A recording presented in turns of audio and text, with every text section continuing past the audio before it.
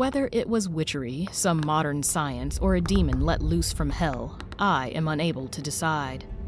Williams Bell, from an authenticated history of the Bell Witch. Who's there? From 1817 to 1821, an entity calling itself Kate tormented the Bell family of West Tennessee. There is still no widely accepted explanation for this haunting. Coming summer 2024, on the new hit audio drama Afflicted, the Bell Witch returns to haunt a family in 1960s Tennessee, but only if we raise enough money to pay our cast and crew a living wage. Help bring this haunting to life and snag exclusive rewards like limited edition supporter t-shirts, producer credits, and more at afflictedaudio.com/support. But do it quickly. Some perks are limited only to early supporters.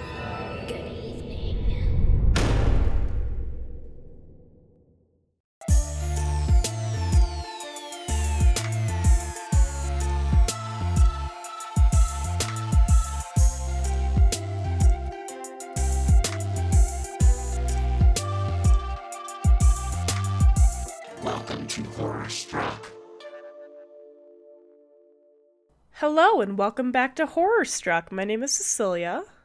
I'm Riley. Sorry, I just took a sip of water. I like to catch Riley off guard whenever I can. I'm definitely going to sneeze. Is it going to happen? I don't know. We've got another COVID scare in my apartment. Another one? Who has COVID? You?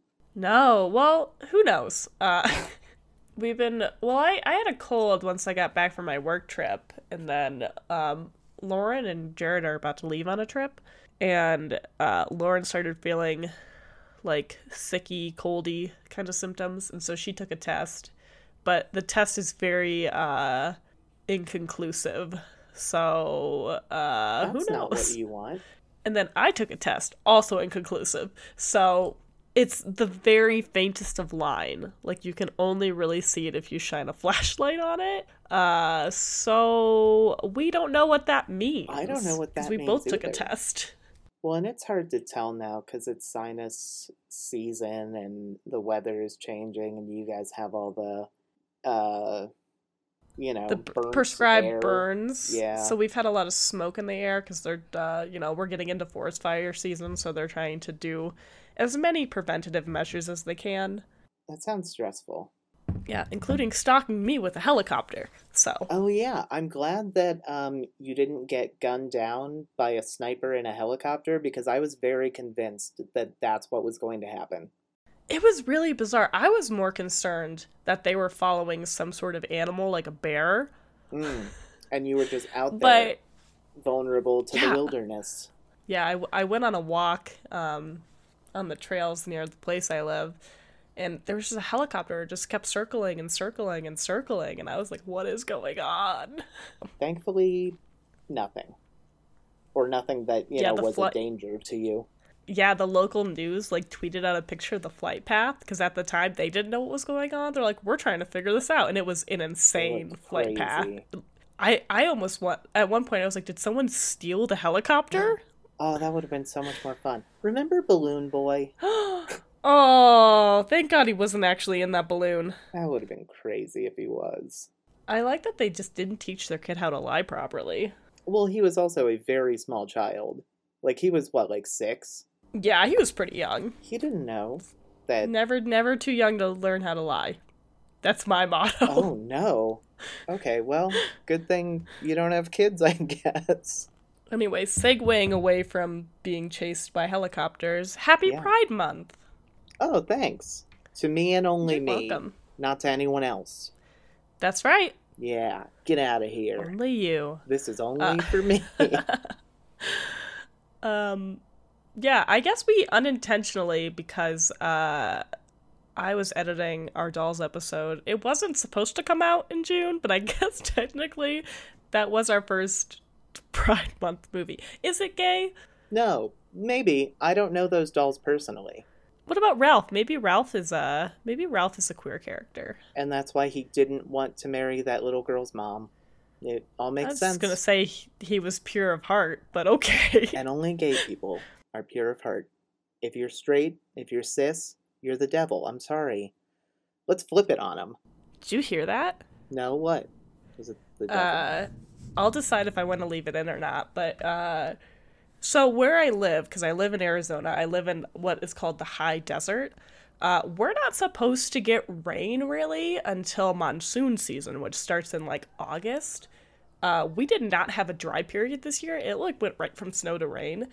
I think we're about to have a thunderstorm, which I didn't even realize. The mic definitely picked it up. It was like a rumbly rumble. So if you hear random thunder, it's real thunder. It's not for effect. Thank you, nature, for providing ambiance. Yeah, I love a good thunderstorm. I'm very excited. I wish it's just hot and humid and gross here. And Yeah, I hate Ohio summer so much. It's disgusting. not fun, no. I also left my window open because it's a little hot in my room, so if there's ambient sounds, that's what it is. So, hooray. Hooray. It's the gay gods. So what are we watching first for Pride Month? Intentionally. Intentionally for June, a movie. We like to do Pride Month chronologically through horror, so we're starting in 1942 with a movie called Cat People.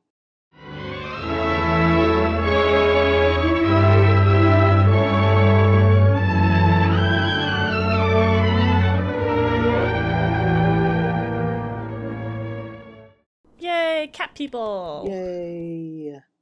Yay, 40s horror movies for being the exact right amount of time that a movie should be. An hour and 12 minutes is perfect. Should we talk about why we picked this movie for Pride Month? Yes. Why?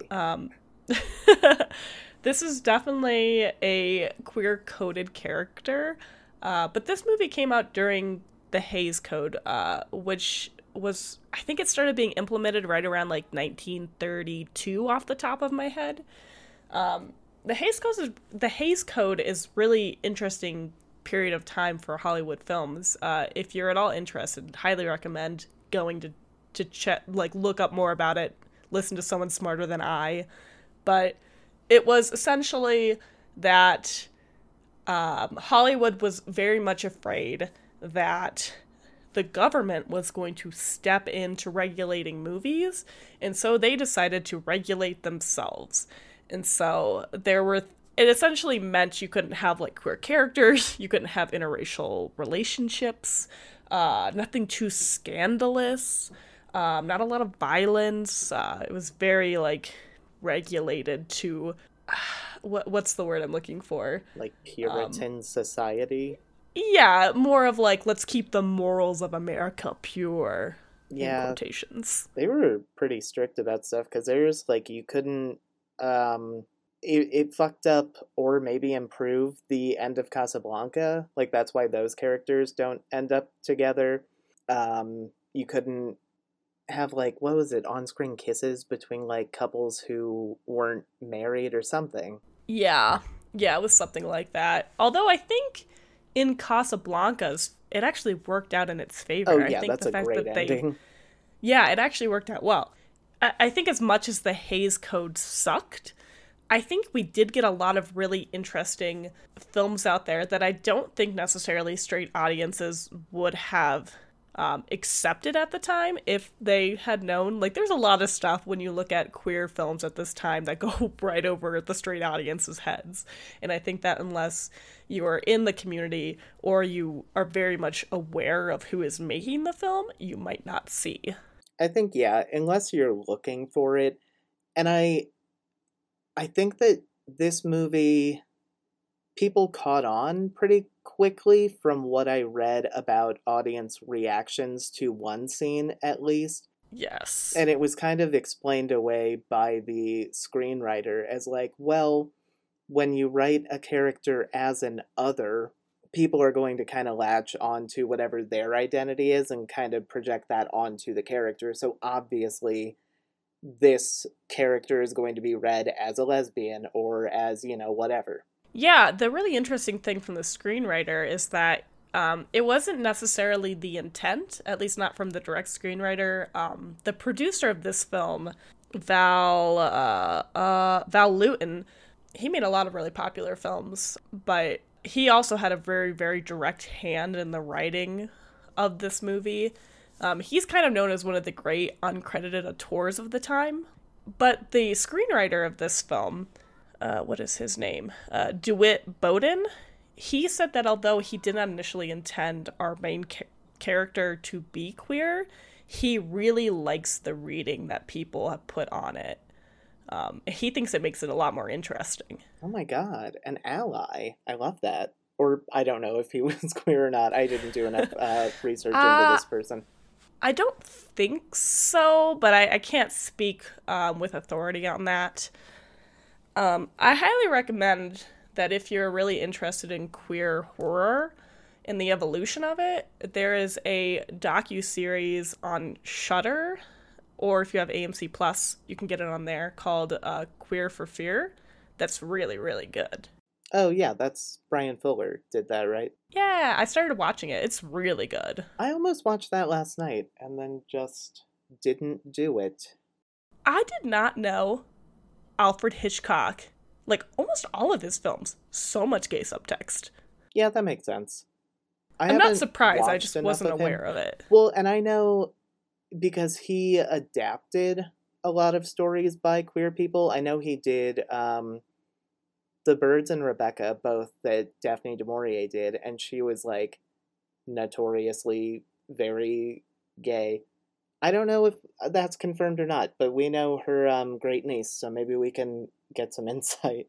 Something really interesting that you talked about in Queer for Fear was how Alfred Hitchcock would purposefully cast actors he knew were gay.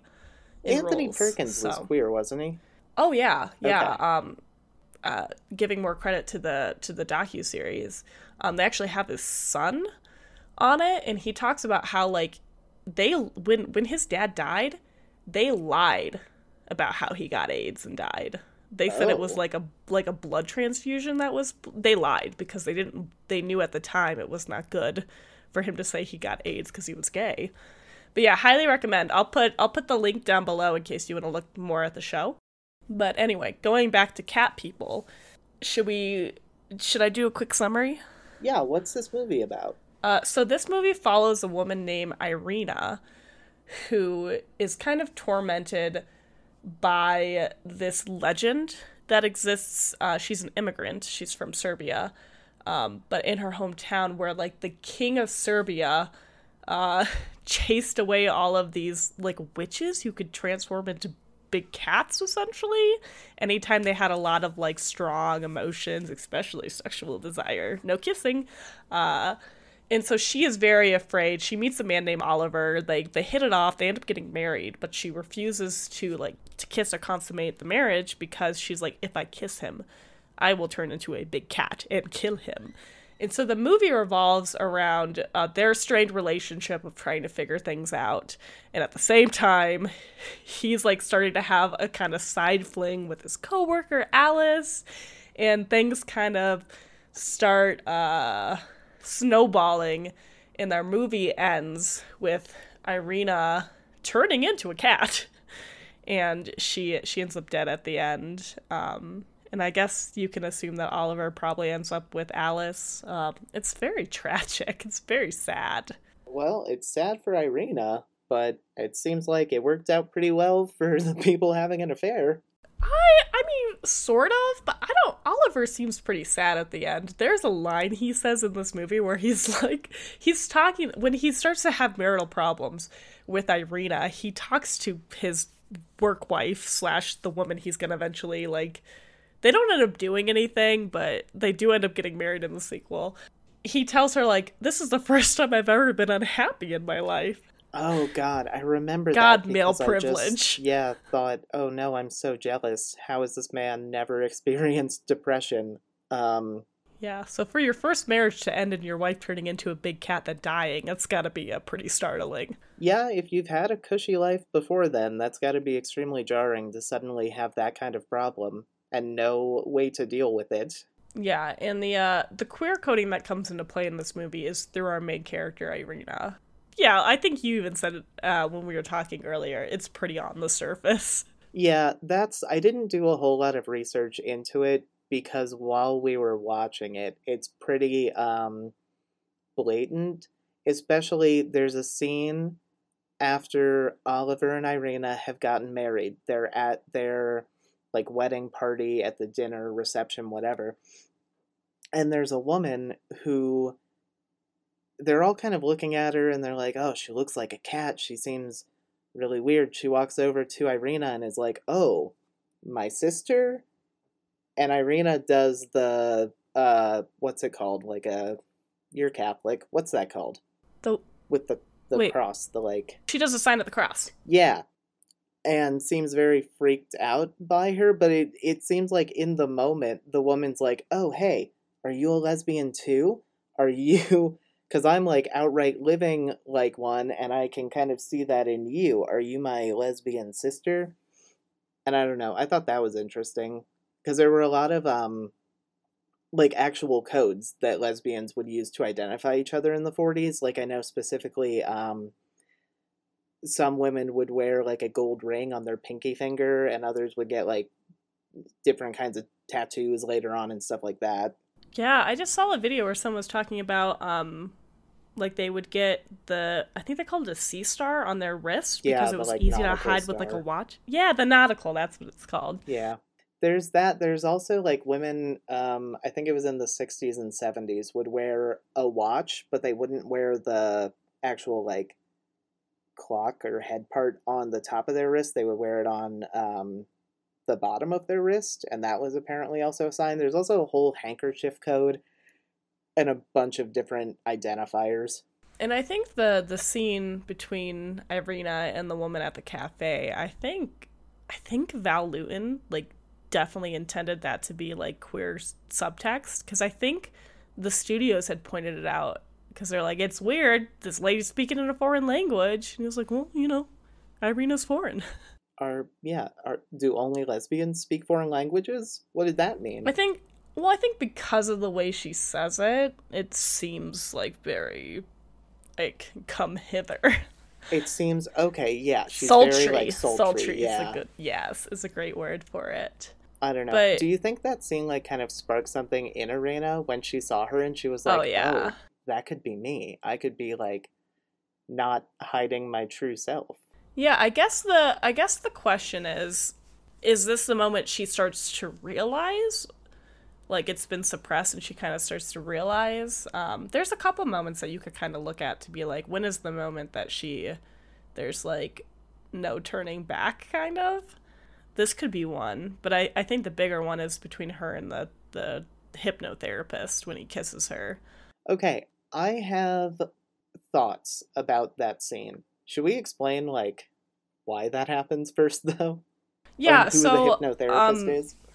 Once Irina and Oliver start having marital problems, and it's very funny because, like, even up to the point where they start having marital problems, like, I kept commenting on it. I'm like, wow, they're being very open and honest with each other. Like, up until the point where he starts to, like, emotionally cheat with his work wife, they actually seem to have a fairly healthy relationship for the amount of time they knew each other. Yeah. But he recommends you should go to this, either he does or Alice, I don't remember, but that she should go to a hypnotherapist to kind of try to work through this fear she has. He's very scummy. I don't like him. No, not professional whatsoever. No, not only does he, like, make moves on her, but he also shares everything in their, like, meetings with not only the husband, which, okay, I guess I get to a point, but Alice, who is, like, not in the relationship. No, and that's, because you said you didn't remember who recommended going to see him. That was her issue as well, is that I think Oliver had been talking behind Irina's back about this issue, and Alice was the one who suggested going to the hypnotherapist. And then Irina finds out, oh, she's known about all of my issues. She is the one who you've been talking to me about, and felt very, betrayed by that. Yeah, a breach of trust. They have a couple meetings, and the last, like, meeting they have, he decides, like, he's gonna kiss her, and he does, and she transforms into a big cat and kills him. I think that's definitely the moment where she just realizes, okay, yeah, I don't like dudes. The curse, the way that it is explained by Irina, seems like if she has any like sexual feelings towards someone, that's when she's going to turn into a cat. But this is when that happens. So it seems like almost the opposite, where it's the lack of that desire is kind of what brings that out when she, kisses a man and realizes, oh, I don't want this. Maybe there's something missing, and maybe it's that she's gay. The realization of her real desire is what, like, sparks the cat, her coming out. And then you think about all the times she turns into cats when she's around Alice. So that's the other level of is she jealous that Alice is hitting on Oliver, or is she jealous that Oliver is hitting on Alice? Okay, absolutely. Because, and I understand that mindset up until very recently, people have been doing like, actively not trying to blame the other woman. But she becomes obsessed with Alice, where she's not even paying attention to the husband or trying to, like, win him back. She's just stalking this woman now. Oh, yeah, 100%. This movie actually has the first jump scare, so that's fun. The first ever jump scare in the world? I mean, in film. That's crazy. What is it? Is it the cat? It's when, so there's a really iconic scene with this movie where Alice is walking alone down an alley to get to a bus, and there's a jump scare with the bus pulling up, and it's essentially the first jump scare. Oh, there's a term for it, too. It's called, I wrote it down. Yeah, it's just called the Luton bus, isn't it?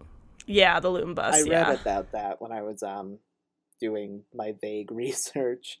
No, I thought it was the cat. There's, It might have been the cat. I did jump. But it's during that scene.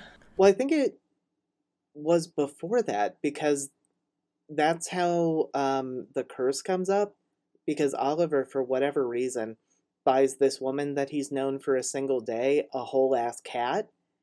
And there's a scene where it, like, jumps and hisses at her. And I remember, because I had dropped my remote while we were watching the movie, and it skipped directly to it, and I jumped.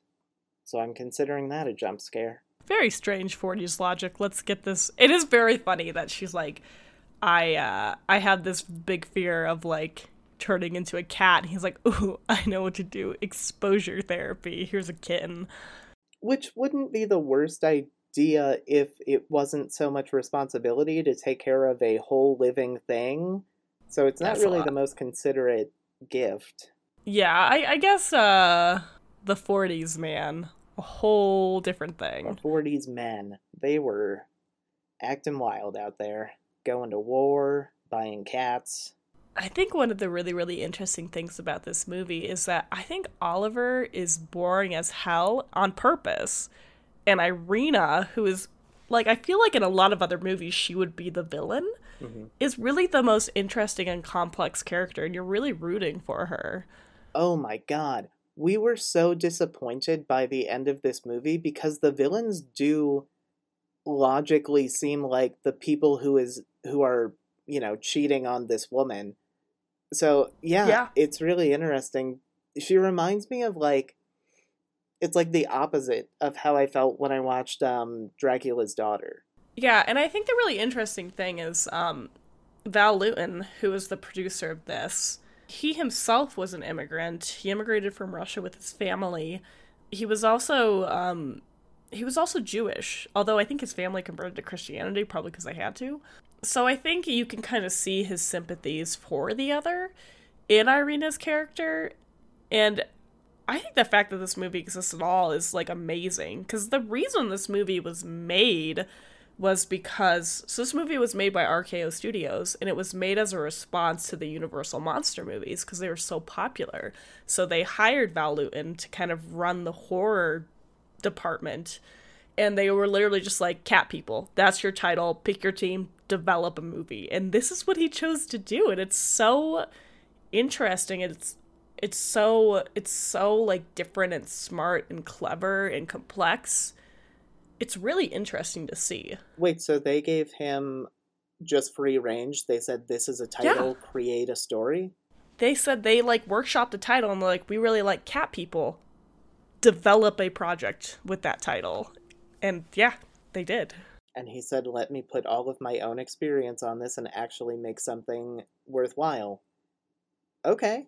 Yeah, and it's really interesting, too, because they are very, like, they didn't spend a lot of money. They actually reused a lot of sets that were already around. So if you, like, look into these movies that were made around this time, like, you can probably find the direct sets that were used on, like, from other movies. Yeah, that they just kind of co-opted for this. I had read that this was right after they let go Orson Welles because he had been spending all of their money. Yeah. And they just left the set of, what's it called? Something Ambersons.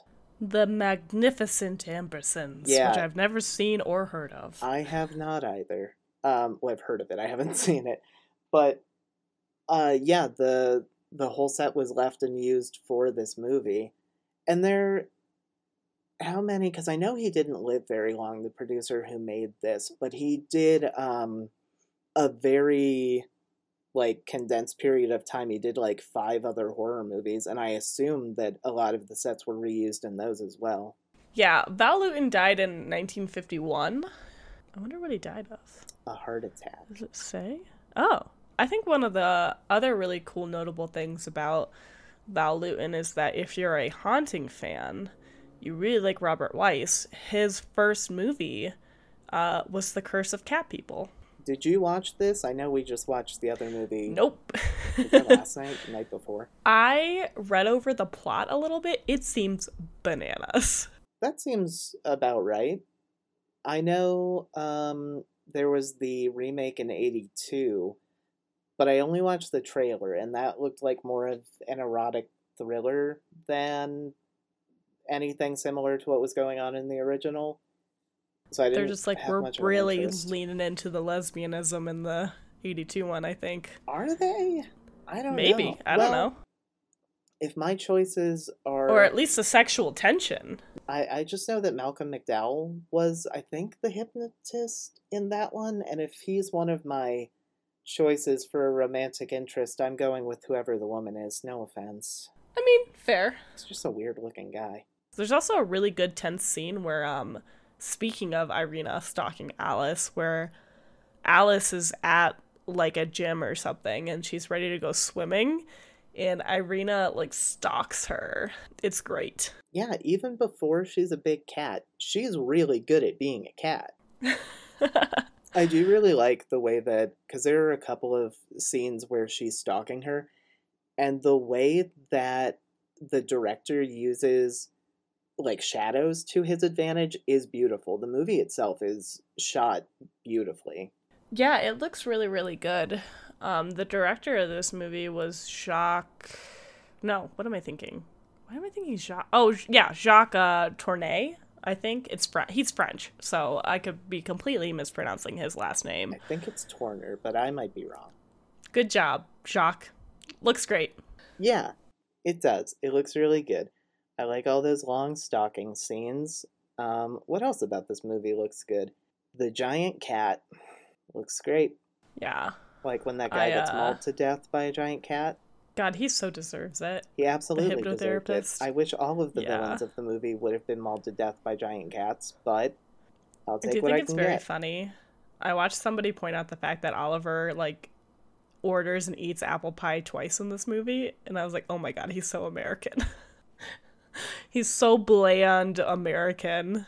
He could have at least, like, put a piece of cheddar cheese on it to show that he was quirky and different. I don't want to do that. That sounds gross. I think I've had it once before, and it was okay, but not necessary, because it's already apple pie. Like, that already tastes good. Don't fuck with it. But I think you're right. Yeah, there's nothing, like, extraordinary about Oliver. He's just a simp for this woman, and then the second that she won't show him affection or someone else is like, no, I'm in love with you, he kind of flip-flops. Yeah. He's a pick-me boy. So the movie ends sad because Irina ends up dying, After she's killed the hypnotherapist. Yeah, thank God for that. Like, what would the happy ending of this movie be, though? I don't think there's Like, a possibility for one. exactly. For the time, because there's no way she could have ended up with Alice. No. And I don't think she ever would have been, unless she, like gained control of her cat powers and was cool with, like, kissing Oliver finally, I guess, and, like, without the coding, if I'm trying to think of an ending.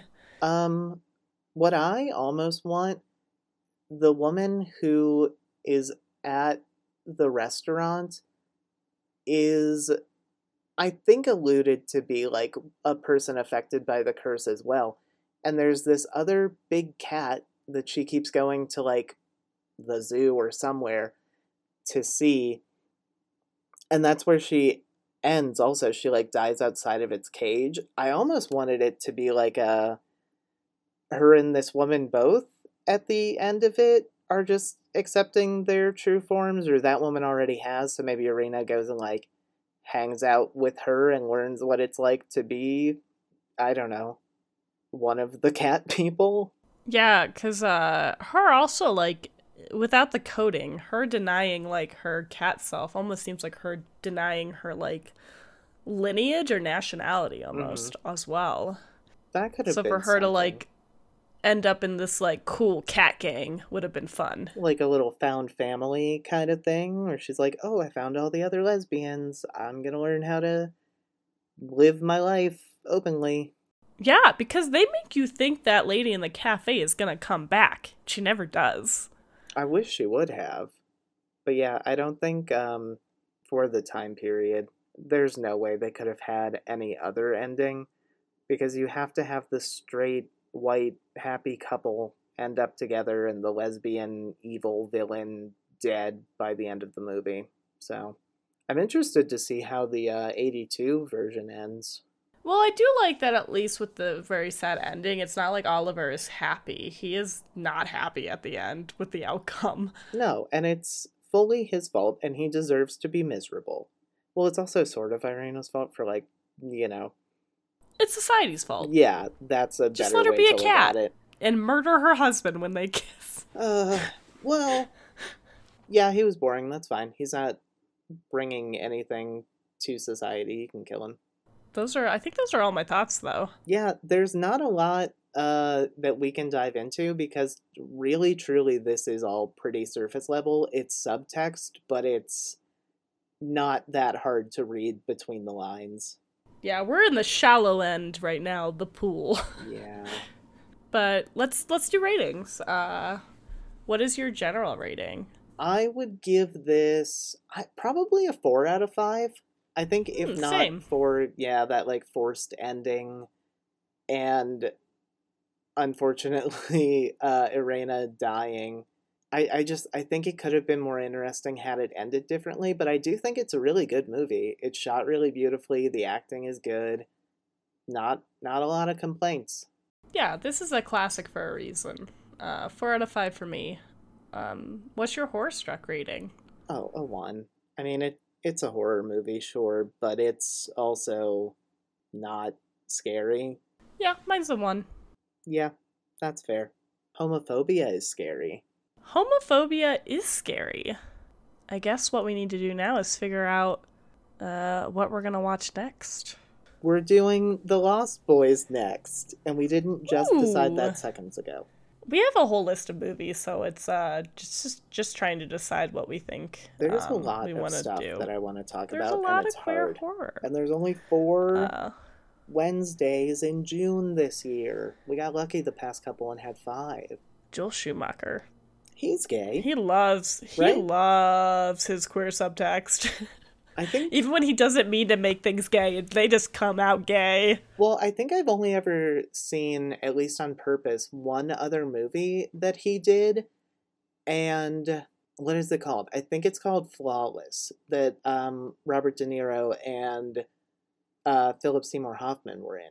And it's, like, very gay on purpose. It's about, like, a drag queen and a bigoted cop and stuff. So I'm really interested to see, like, when he's not trying to incorporate those themes, how it just sort of, inherently shows up because he is a gay man. And like that is obviously it's hard not to put your experience onto your own art. So I'm excited. Yeah. I also didn't realize he died. What?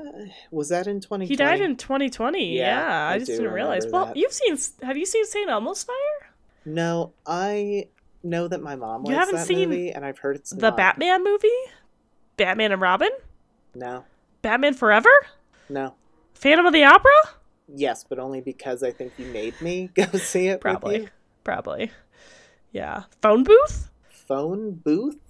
No. Oh, you don't remember when Phone Booth came out? That I never saw it, just but a I movie remember about it coming out. Guy in a phone booth? Or the number 23, the Oh. one where Jim Carrey goes crazy seeing all the numbers. I have seen that one. I guessed the twist from like the very beginning. I thought it was so boring. But no, I have not seen a lot of his films. I've not seen The Lost Boys, and I always get in trouble Me for that either. with other horror fans. I know there's some kind of like music number in it, I think, where someone plays the saxophone. And I didn't realize The Lost Boys was queer, but to be fair, a lot of vampire it's stuff hard not is. to be So, a queer vampire. You gotta try really hard not to be queer when you're a vampire. yeah, because a lot of vampires are very just fluid. I think because That's nice. they're so sexual, they're very open to whatever happens. Good for them. But yeah, I don't really know much about The Lost Boys, except... I'm surprised you haven't seen it. Well, it's one of those movies that I'm like, oh, I need to watch The Lost Boys, and then I just forget about it. That's fair. It's like The Goonies. Like, I bet if I actually sat down and watched all of The Goonies, I would probably like it, but I've just never felt the real urge to sit down and watch it. No, that's one I haven't seen either, and I'm just afraid that there are some movies that I don't have nostalgia for, and I don't want to, like, be a naysayer and watch them at 30 and go, oh, I didn't like it because I'm not 10. I don't know. It seems like right up my alley, though. Treasure hunting. Sounds like fun. Could be. But yeah, this should be interesting. The only thing I know about The Lost Boys is that the Coreys are in it, and the Kiefer Sutherland's in it. That's all I know. The Kiefer Sutherland is in it. The I can Kiefer picture his Sutherland. bleach blonde mullet. Yes. So, it'll be fun. Come back. We're going to talk about gay vampires. Yeah, come back. And that's going to be it for this week's episode of Horror Struck. You can follow us over on Twitter and Instagram at Horror Struck Pod, or over on Facebook at Horror Struck Podcast. And guess what, guys? We're on Patreon now, so if you want to support us and to become part of our horror family, click the link down below.